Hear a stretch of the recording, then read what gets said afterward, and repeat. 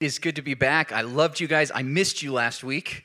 It just takes like 1 week away, and I'm like, man, I miss these guys.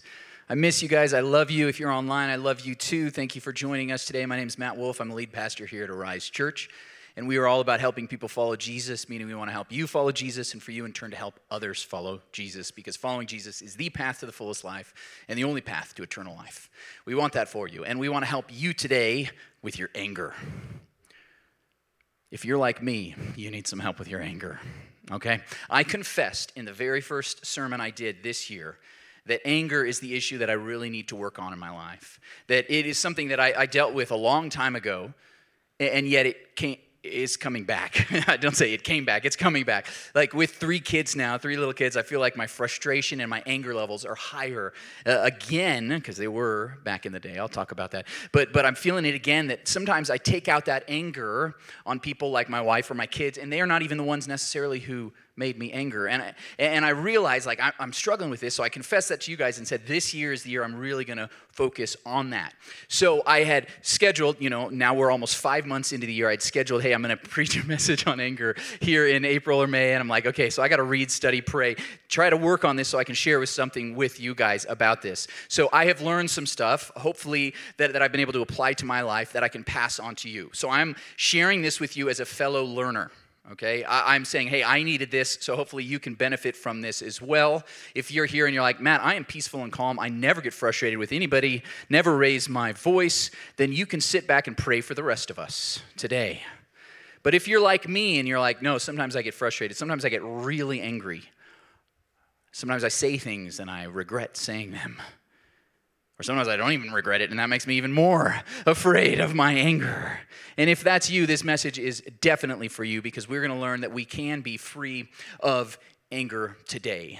So I believe that this message is going to really speak to some people like it did to me. And our main passage today is going to be Ephesians chapter 4, verses 31 and 32. So if you have a Bible, go ahead and open with me to Ephesians chapter 4, the last 2 verses of that chapter, Ephesians 4, 31 and 32. And if you have a smartphone, you can use the YouVersion Bible app, find our event, and save the scripture, because we're going to cover other scriptures today, and you can take some notes right there.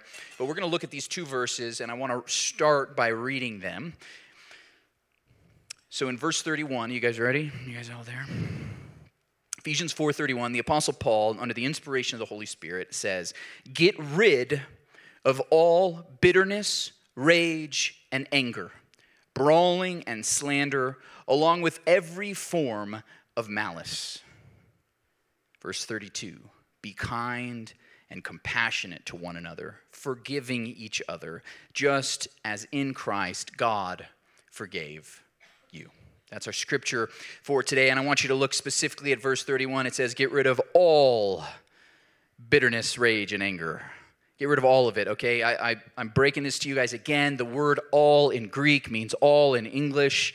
There's just no way around it. It means all the anger you got. And specifically here, it's like every kind of anger. So if you see in here, it's like, okay, it starts with bitterness. That's when you allow anger to kind of seep down into your soul, and it becomes this root in there, and you're just bitter all the time. Maybe you know someone like that. Maybe you're like that. Bitterness is a form of anger. Rage is when that anger bubbles out and explodes on other people. That's a very violent form of anger it can be. And then just anger, right? Okay, in case you were like, okay, just a generic type of anger. And then it says brawling and slander. This means anger that comes out in physical altercations and anger that comes out in verbal altercations, right? Whether you do something physically or say something, along with every form of malice. So malice, of course, is hatred, when that anger gets into your heart and makes you cause to hate another person, have malice towards them. So if you're like, well, I didn't see my kind of anger in there, well, it's in there, okay? It's covered. Apply it to your form of anger, frustration that you are dealing with right now, because Paul is saying it's time to get rid of that. 2 weeks ago, we talked about throwing away our anxiety, throwing it at God, throwing it away. And we can almost say the same thing. It's like, let's throw away this anger. And that's what we're going to talk about today, to be free of anger. That we can do that.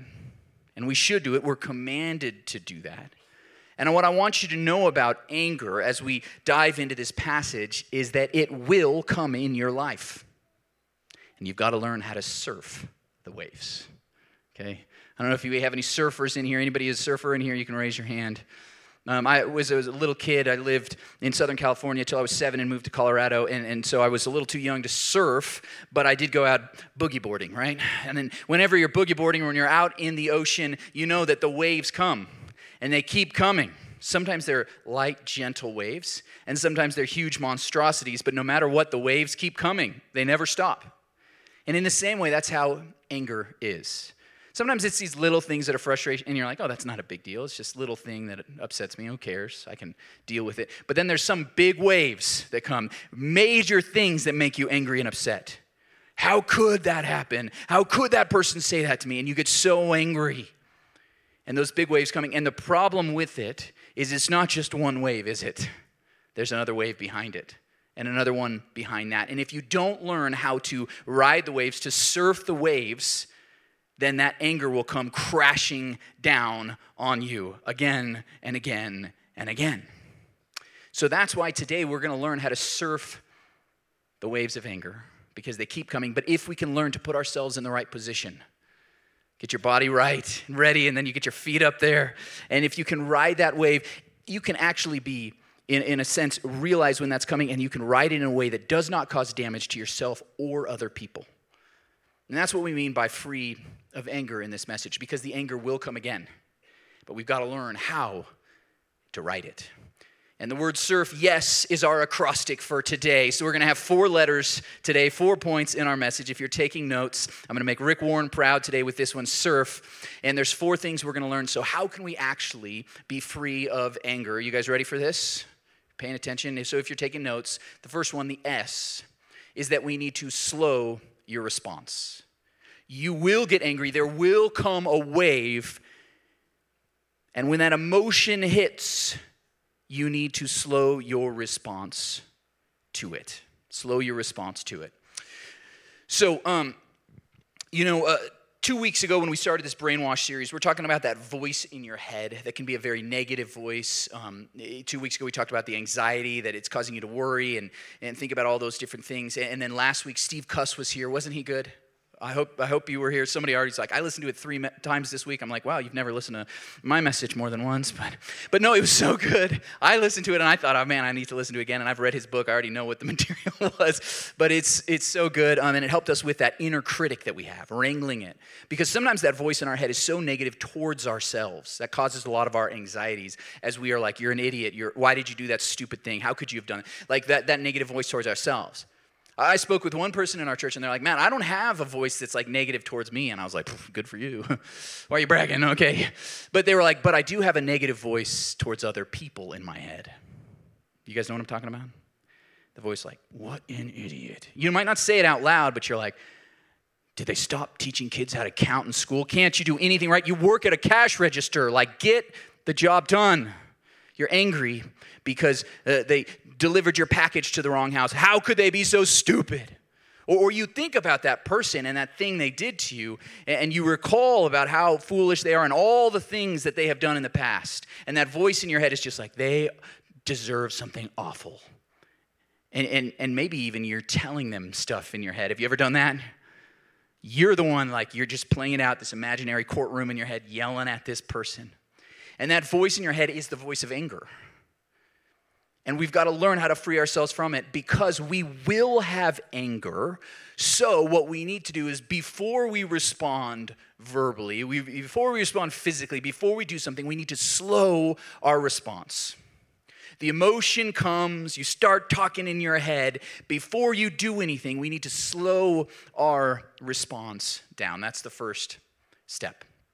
And this is actually a very biblical concept. In this very chapter, Ephesians chapter 4, just a few verses prior to our 2 that we're focusing on today, in verse 26, Paul writes, in your anger, do not sin.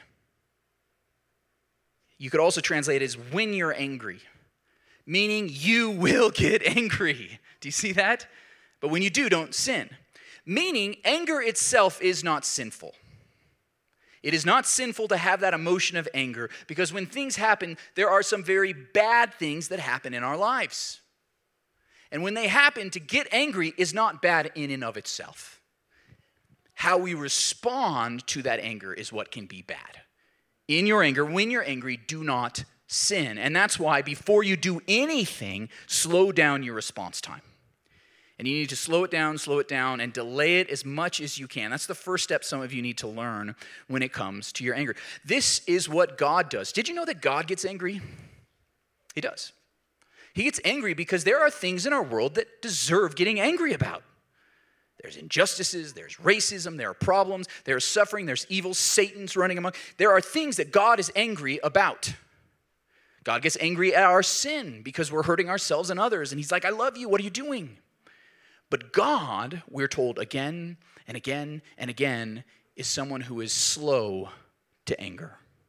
This is like part of his character, part of his nature. He gets angry, but he is slow to anger, meaning he's slow to respond to that emotion. He's slow to anger. Let me show you one of the verses that says this. In Psalm 103:8, the psalmist writes, the Lord is compassionate and gracious, slow to anger, abounding in love. He's slow to anger. This is one of at least 9 times in the Old Testament that God is described as slow to anger. And there's several more in the New Testament. This is something over and over again. We see God is slow to anger. He doesn't just get mad right away. And we all know that because if we've seen bad things happen, we're like, where's the lightning bolt? Like if you're looking around for the lightning bolt or when the building's going to collapse on that person for what they did, it's like, no, God is slow to anger. He is compassionate. He's loving. He wants people to have a time to repent. That's his kindness, giving people a time to change before he responds in anger. That phrase, slow to anger, in Hebrew is an idiom. It's really interesting because in the Hebrew, it literally says that God is long in the noses. Weird phrase, right? He's long in the noses. And it's because when we get angry, what happens to our nose? It gets red. The nostrils flare. This is like how we physically respond in anger. And God has a long nose, meaning it takes a very long time for those nostrils to flare and for it to turn red and for him to do something about his anger. And if that's the way God is, we must be like that. We challenge people here to follow Jesus, and following Jesus doesn't mean we just sit back and we're an admirer, like, oh, he's so cool, right? No, following Jesus means becoming like him. And Jesus, as the Son of God, representing God as a human being, he too was slow to anger. And so we must become like Jesus. We must become like our Father in heaven, slow to anger. In fact, Jesus' brother James would teach us that in James chapter 1, verses 19 and 20. He says, my dear brothers and sisters, take note of this. Everyone should be quick to listen, slow to speak, and in verse 20, it goes on, and slow to become angry. Don't talk so quick. Listen, slow down, and become slow to become angry, because human anger, he writes, does not produce the righteousness that God desires. Now, this is important for us to hear, because some of us are like, isn't there a righteous anger? Like God has a righteous anger. Jesus had a righteous anger when he marched into the temple and flipped over the tables, when he yelled at the Pharisees for what they were doing. Yes, there is a righteous anger, because if bad things happen, we should be angry about them. However, James teaches us, as we saw in that passage, our human anger doesn't get it right. He says, never actually get it right, because God is perfect. He is perfect to know that he will respond in the right way, at the right time, with the right words, with the right actions, and he will do it exactly right. When we get angry, we raise our voice a little too much. I didn't yell, I just raised my voice a little, right? And we hurt the person. We say some things that, yes, maybe they did something wrong, but then we come in and say something really rude and awful to that person, and it's like, well, we've contributed. Now we've added a wrong to the wrong, and now who's right? Okay, now everybody's wrong. That's what we do. We don't do it at the right time. We don't do it at the right tone, with the right words. Our anger is never perfect. God, on the other hand, knows someone's thoughts, feelings, how they were raised, what has happened to them in their life, so that he can respond exactly as he should. But we don't know those things. I love the story Steve Cuss shared last week when he's like, I was really angry because a family was trying to get off the plane out of order and they were running to the front, so he stood in the way to try to block them. Did you love this story? And then he found out afterwards that there was the teenage girl who was having a panic attack and trying to get off the plane. And boy, did he feel bad, right? We don't know everything. God knows everything. That's why he can respond with perfect, righteous anger, and we need to slow down our response because we never get our response perfect. But if we slow it down, maybe we can get it a little better, right? Maybe we can get it a little better to think about it, to process it, to pray through it. So I want to challenge you for this first idea to slow your response. So how do we do that? Well, what I have learned to do, and this was the first time that I dealt with anger in my life and was really trying to work with it, I was taught something called a breath prayer. And this is an old Jesuit practice. And the breath prayer is basically you're breathing in and you say half a prayer, and as you breathe out, you say the other half of a prayer. So what I started doing, and I still do it to this day, when I breathe in, I'd say, Lord, Son of David. And as I breathe out, I'd say, have mercy on me, a sinner. Lord, Son of David, have mercy on a sinner. So when I'm at my angriest, I just start breathing. Nobody hears me say that, but if you walk up on me and I'm breathing real hard, like, no, I'm probably angry, okay? I'm dealing with it, I'm processing, and I'm slowing down my response.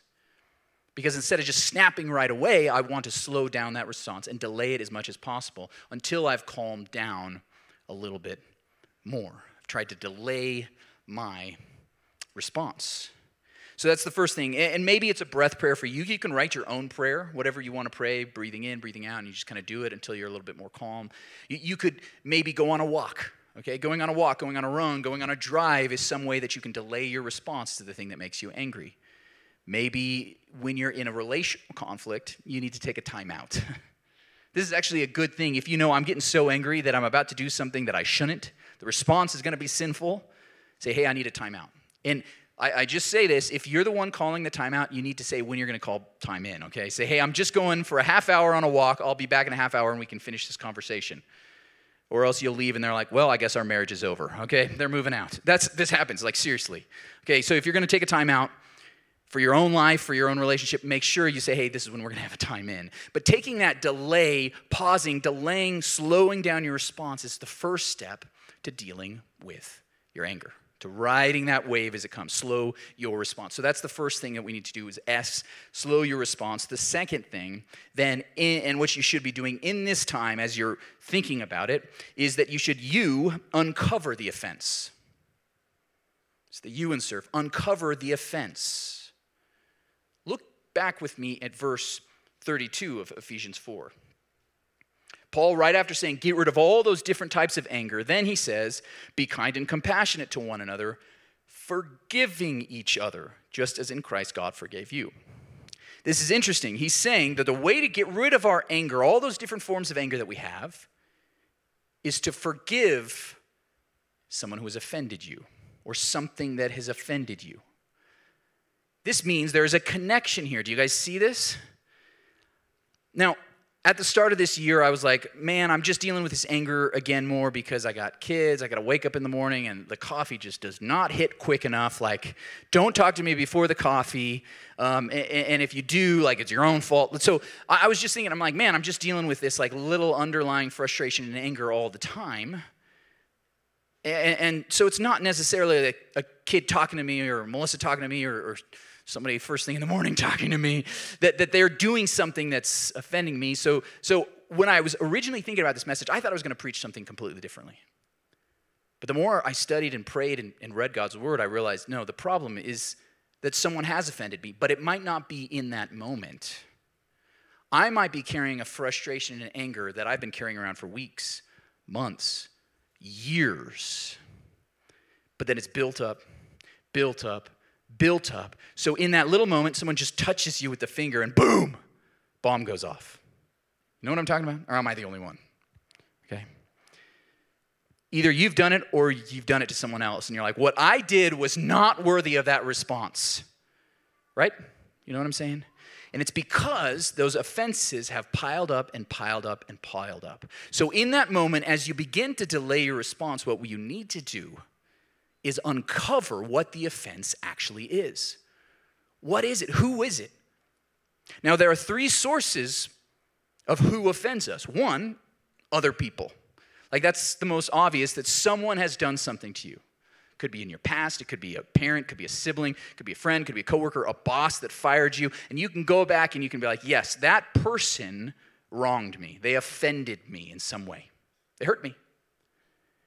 So that's the first source. Could be the second source, yourself.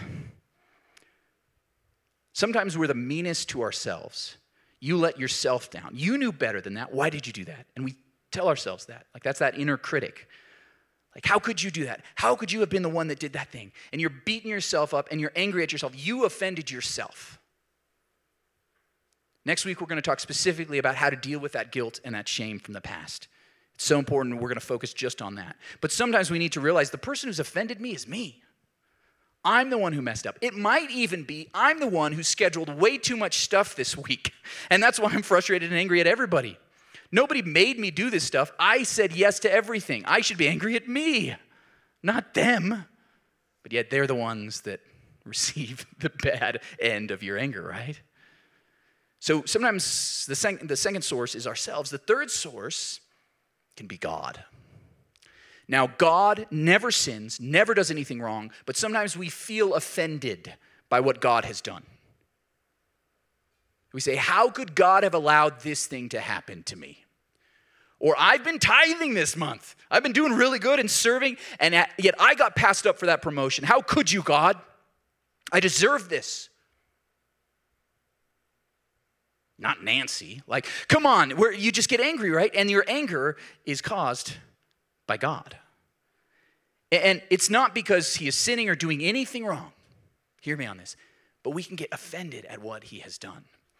And when that's the case, we need to do the hard work to uncover what the offense is. So that's our second point, right? Uncover the offense. So how do you do that? Well, you need to take some time to figure it out. Maybe you need to sit down with a journal and ask God, why am I so angry at this situation? Why did that set me off? Well, it might not have been that little finger that pushed you, but it could be something from last week or last month. Dudes, y'all are really bad at this. I say that because I'm a dude too, right?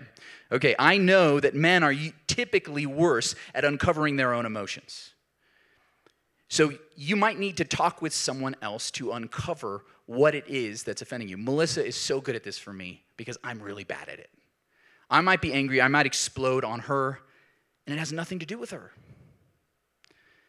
I remember early on in our marriage, I've shared this story before, but I was cooking eggs that we were going to eat, frying the eggs, making them over easy, and I broke every single one of the yolks.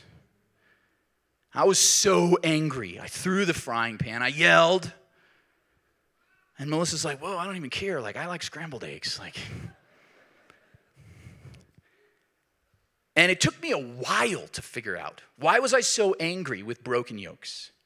But as she talked with me, she's like, well, what is it really, Matt? Why, like, who cares about what type? And I realized it's because my dad had been a short order cook, and he made the best eggs. Perfect, over easy eggs every time. And now that I'm a husband, I feel like I need to make perfect eggs. And I'm not. I'm mad at myself for not being able to be a good husband. And then even just the thought of that, like, that's ridiculous. Melissa wants scrambled eggs anyways, right? Why am I beating myself up? So I needed to realize the offense was internal, but she helped me uncover that. So to have a spouse, a friend, a good Christian friend can go a long way to just say, I'm so angry, help me figure this out. Melissa will sit down with me and she's like, what's really bothering you? Maybe you need to sit down with a therapist or a counselor and just say, I feel like I just have so much anger, help me with this. Help me uncover some of the offenses that have been maybe laying dormant for years or decades. But the thing is that things build and build and build, and you got more anxiety. And those things that you have not dealt with in the past, even decades ago, can come out on anger and cause you to explode now. That's why we have to do the hard work of uncovering what the offense is. But this is just the second step. Have you noticed this? It's just the second step. We got to have a third step. And I say this because this third step is so dang important. And sadly, you don't get this anywhere else. You just don't. And the third step is to remember the gospel. The word gospel means good news. Remember the good news of Jesus.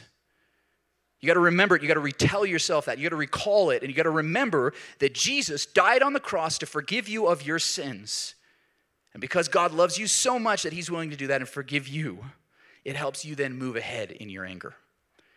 Look at the verse with me again in verse 32, where it says, get rid of all bitterness and anger. And in verse 32, be kind and compassionate to one another, forgiving each other just as in Christ God forgave you. How do you get rid of anger? You forgive the offense. How do you forgive the offense? Know that you are forgiven. Jesus died to forgive you of your sins, and God loves you, and he sees you, and he has compassion on you in your sin. And if God does that for you, it's going to help you move forward with the anger you feel towards someone else or towards yourself. This is so important, and I think this is what's missing from our world. I feel like our world has gotten really good at uncovering the offense. They can dig it out and they can find out this person did this politician did that. Oh, has to happen decades ago. This is hundreds of years ago caused this. In our world today, people are so angry because they've figured out who actually hurt them and did the wrong. Now, these are real wrongs, real injustices that have been uncovered and unearthed, but they have nothing to do. They don't know what to do at that point. And that's why people get on Twitter, they post something on Facebook, and we're like, whoa, that came out of you? Like, they go on Fox News, they go on CNN, and everybody's angry everywhere all the time because we've been good at uncovering the offense, but then what do you do with it?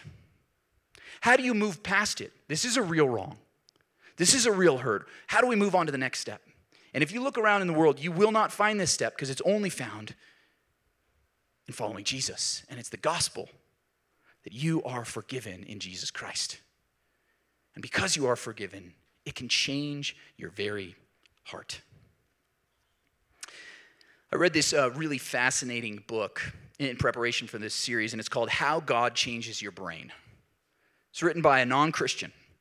Two neuroscientists just wanted to study what happens with faith, religion, meditation, all that kind of stuff, prayer, to your brain. So they looked at all different studies. They ran a bunch of their own to see what happens in your brain that causes these different things spiritually. So one of the interesting things is the way anger works in your brain that they found is that anger shoots these neurochemicals in your brain that disrupts and interrupts the working of your frontal lobe. Your frontal lobe is important because that's where you're rational and you think. Okay, and you can think logically through things. But when you're angry, you lose all rationality. You know what I'm talking about? You've felt that. You've seen other people, you talk with them, and you're like, why are you like, that doesn't even make sense, right? But they're so angry, they stop thinking rationally. And it's even worse is because you don't even realize you're not thinking rationally. In the moment, you think you're doing exactly what you should be doing. You start justifying yourself. Of course I should be acting this way because I'm angry. That's what anger does in our brain. It causes our frontal lobe to stop working. This is why when you've ever dealt with an angry customer or an angry child or whatever, they are so angry, and if you try to reason with them, it goes nowhere, right? Well, what's really fascinating as I read this book is they started doing some research that even in those moments of anger in your brain, if people begin to see or experience love, compassion, or forgiveness, it actually causes a part of the brain called the anterior cingulate to suppress the impulse of anger in your brain and cause your frontal lobe to start working again. So they would show people images of people that are happy, smiling, loving. They would show videos of that kind of stuff. And people's brains would actually begin to change. And even in the moment of anger, they would calm down, slow down, and begin to have some healing. The anger, if left unchecked, will actually cause damage to your frontal lobe. So the longer you're angry, the less logical and rational you'll become. You know any people like that in your life? But if you have that forgiveness and love that you experience, it begins to heal your brain. This is neuroscience. These are not even Christians saying this. They found in particular that when forgiveness is experienced and expressed, it causes even more healing to your brain in the process. There's a renewing of your mind, and that's why remembering the gospel is so important in that step. When you're angry, you need to realize I am loved. God cares for me. And it's not just like once I get out of my anger and I start acting better, then God will love me. No, he loves me in that moment and has forgiveness for me at my angriest, when I want to rip someone's head off. When I have in the past punched someone, maybe that's you. God loves you right then and has compassion for you. And if you experience it, it begins to calm and renew and refresh your brain. So now that anger, that wave, isn't quite as big of a wave as it was the last time, because I've experienced love and forgiveness. This is why when you have an angry kid, sometimes the best thing you can do, they're throwing a fit, sometimes you just need to grab them, hug them, and love them until they calm down. If you try to reason with them, it goes nowhere, right? But we as adults, we usually don't have someone who's going to do that for us. So we got to remember that God is doing that for us. He loves us. If he could, he would give you a big hug right now. In your anger, in your sin, he loves you the most. He forgives you. He wants to wrap you in his arms. And when you begin to see that and experience that, it heals, renews your brain. This is why this point is so important, guys.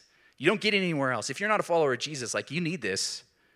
You can't find it anywhere else. You need the love and compassion that we can find and know that we are forgiven. And once you begin to do that again and again and again, it doesn't even matter what the offense is. Because some people, when you're thinking about this next step, they're like, I don't know if I can do it. The fourth step, you guys ready for it? Taking notes? The F in SURF is to forgive. Pretty simple.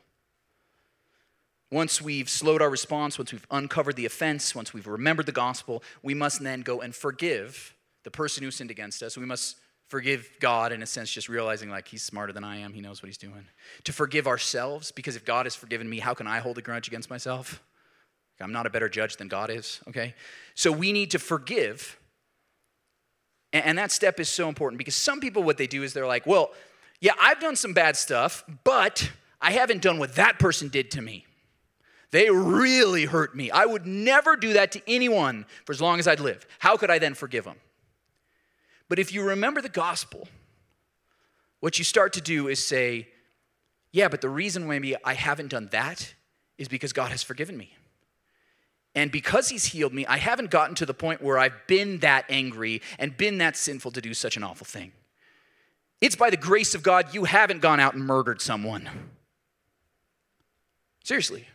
Okay, it's his grace, it's his forgiveness that even does that. So then we can go out and forgive any offense against us, any hurt, any pain. And that is the power that comes through us as we remember the gospel. We go out to forgive. Verse 32, be kind and compassionate to one another. How? Forgiving each other just as in Christ God forgave you. We must find the kindness and compassion even towards people who have wronged us severely. And we must forgive them because we have been forgiven. The word forgive means to let go of your opportunity for vindication, for response, for retribution. It might be deserved. They legitimately hurt you, you want to hurt them back. An eye for an eye, a tooth for a tooth. They might deserve it for what they've done. But forgiveness is saying, I'm not going to seek retribution. I'm not going to seek revenge. I'm going to let go of my job of being the judge, jury, and executioner. I'm going to let go of that. I'm going to forgive. This means in your head, when you're thinking through, the next time I see that person, I'm going to give them a piece of my mind, and this is what I'm going to say. And have you guys ever done this? And you're talking to them, and you're like, oh my gosh, that monologue is so good as you're just tearing them apart. They have nothing to say in response. You just brought them to theirs. They are weeping in your head, right? You've got to let go of that. Forgiveness means, no. I'm not even going to do that. You might be like, I want to get them back. I want to ruin their reputation. If other people knew about them, what I know about them, and you just think, if I just told this person, it would ruin their reputation. Okay, no, we're letting go of that.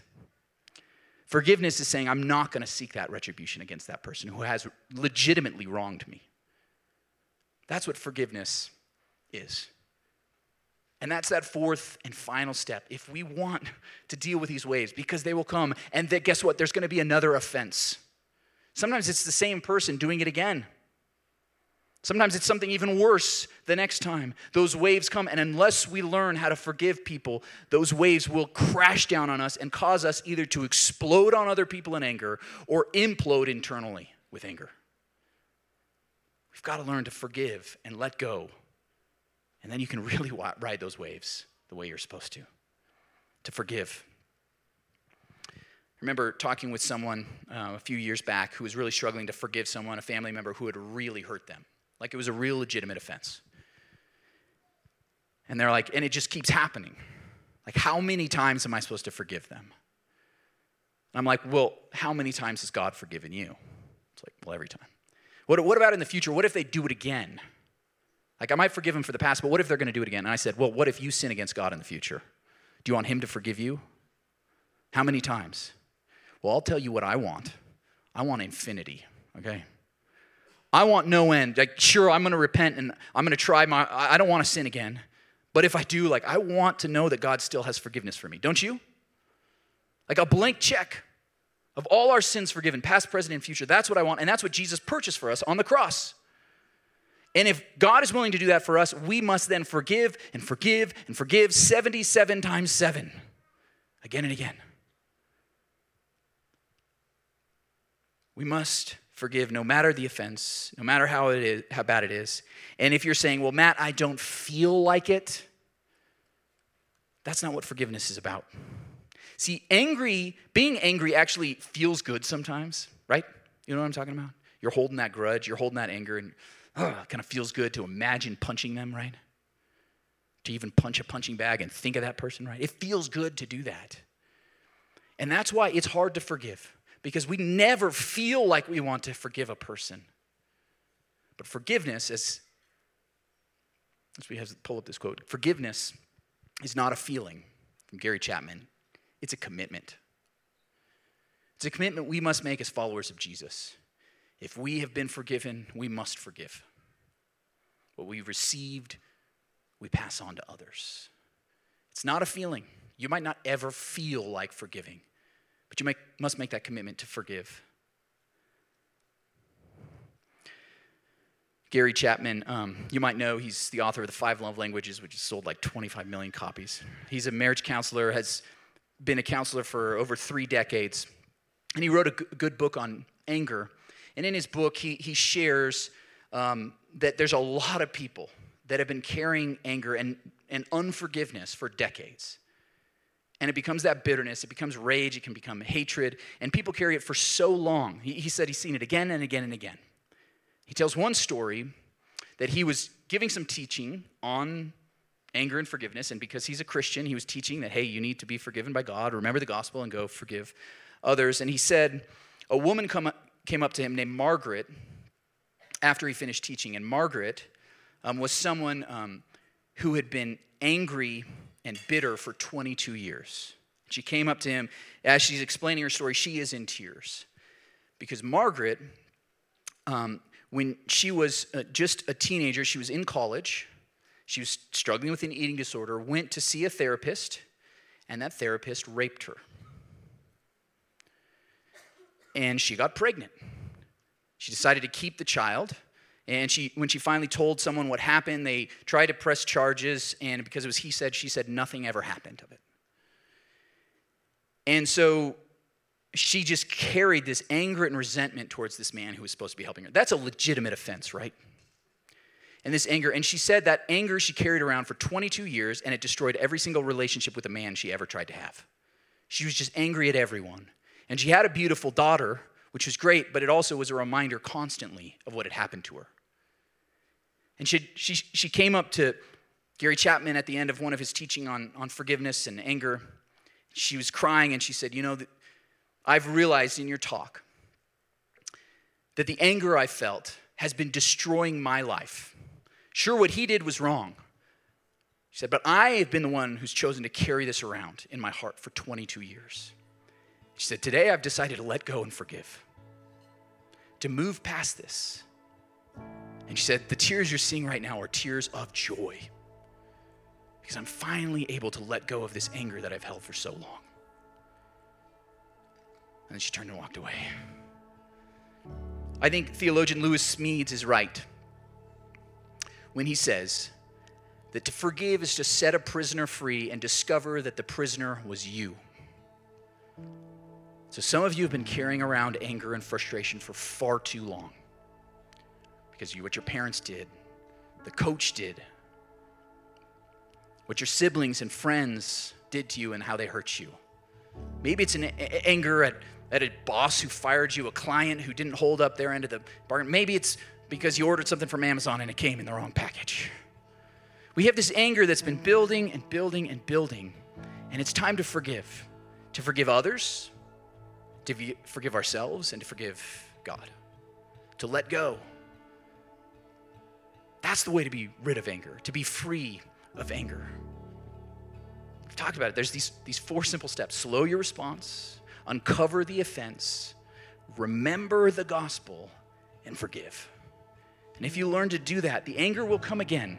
There will be more offenses. Bad things will happen in your life. But if you can ride that wave and realize, I can make it through, I can make it to the end and forgive, then we can let go, and the waves become easier and easier and easier to ride.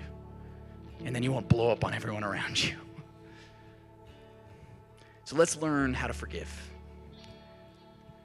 You know, I told you I've been struggling with this, and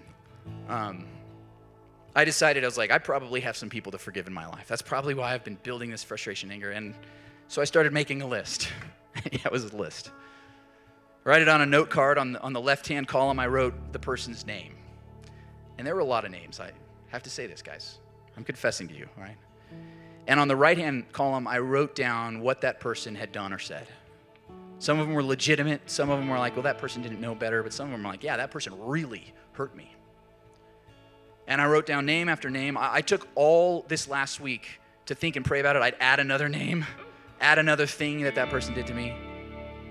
And then last night, I took all those cards and I burned them. And as I burned each one of them, I prayed that I could forgive that person, that God would bless them. And man, it felt good.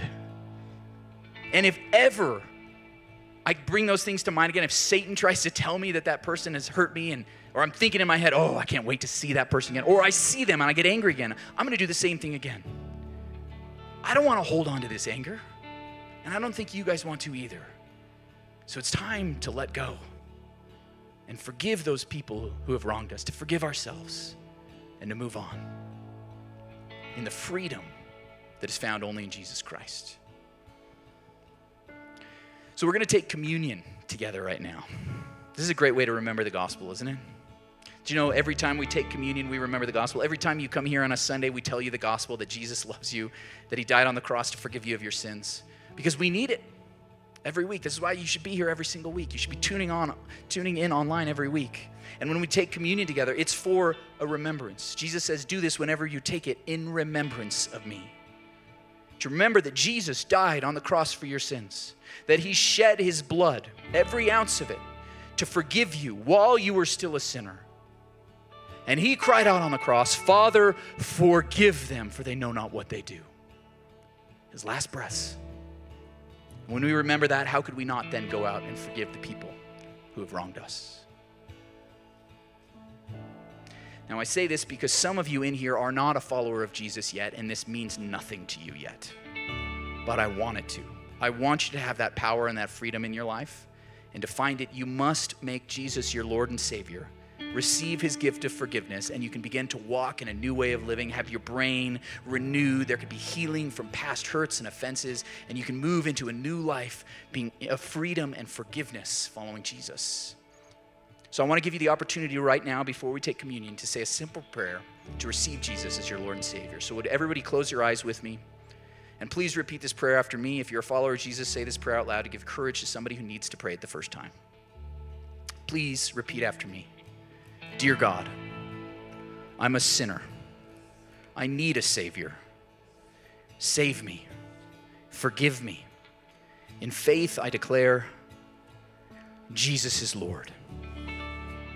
Give me the gift of eternal life. Fill me with your Spirit. Help me to follow you and to love others and to forgive others for the rest of my life. Now, with eyes closed, if you said that prayer for the first time and meant it, if Jesus today is your Lord and Savior, we just want to celebrate with you. So could you put your hand in the air on the count of 3? 1, 2, 3. Put your hand in the air if you made that decision today. If you're online, go to risedenver.com/follow. We would love to celebrate with you. And Lord God, for all of us, We all struggle with anger, with frustration, at little things, at big things. Help us to forgive right now as we remember that we are forgiven. Amen. Okay, we're going to take communion together. If you're here in person, on your seat should be one of these cups. And if you could just open up the top, there should be a cracker in there, a wafer. If you're online, go ahead and find a cracker, some bread, and then some juice or a drink that you can take as we can remember what Jesus did for us. If you could take out that cracker first. For the Lord Jesus, on the night he was betrayed, took bread, and when he had broken it, he said, "This is my body, broken for you. Do this in remembrance of me."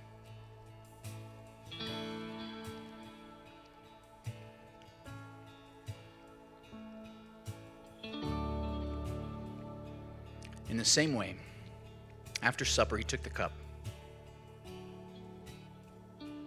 saying, "This cup is the new covenant in my blood. Do this whenever you drink it in remembrance of me." Take and drink.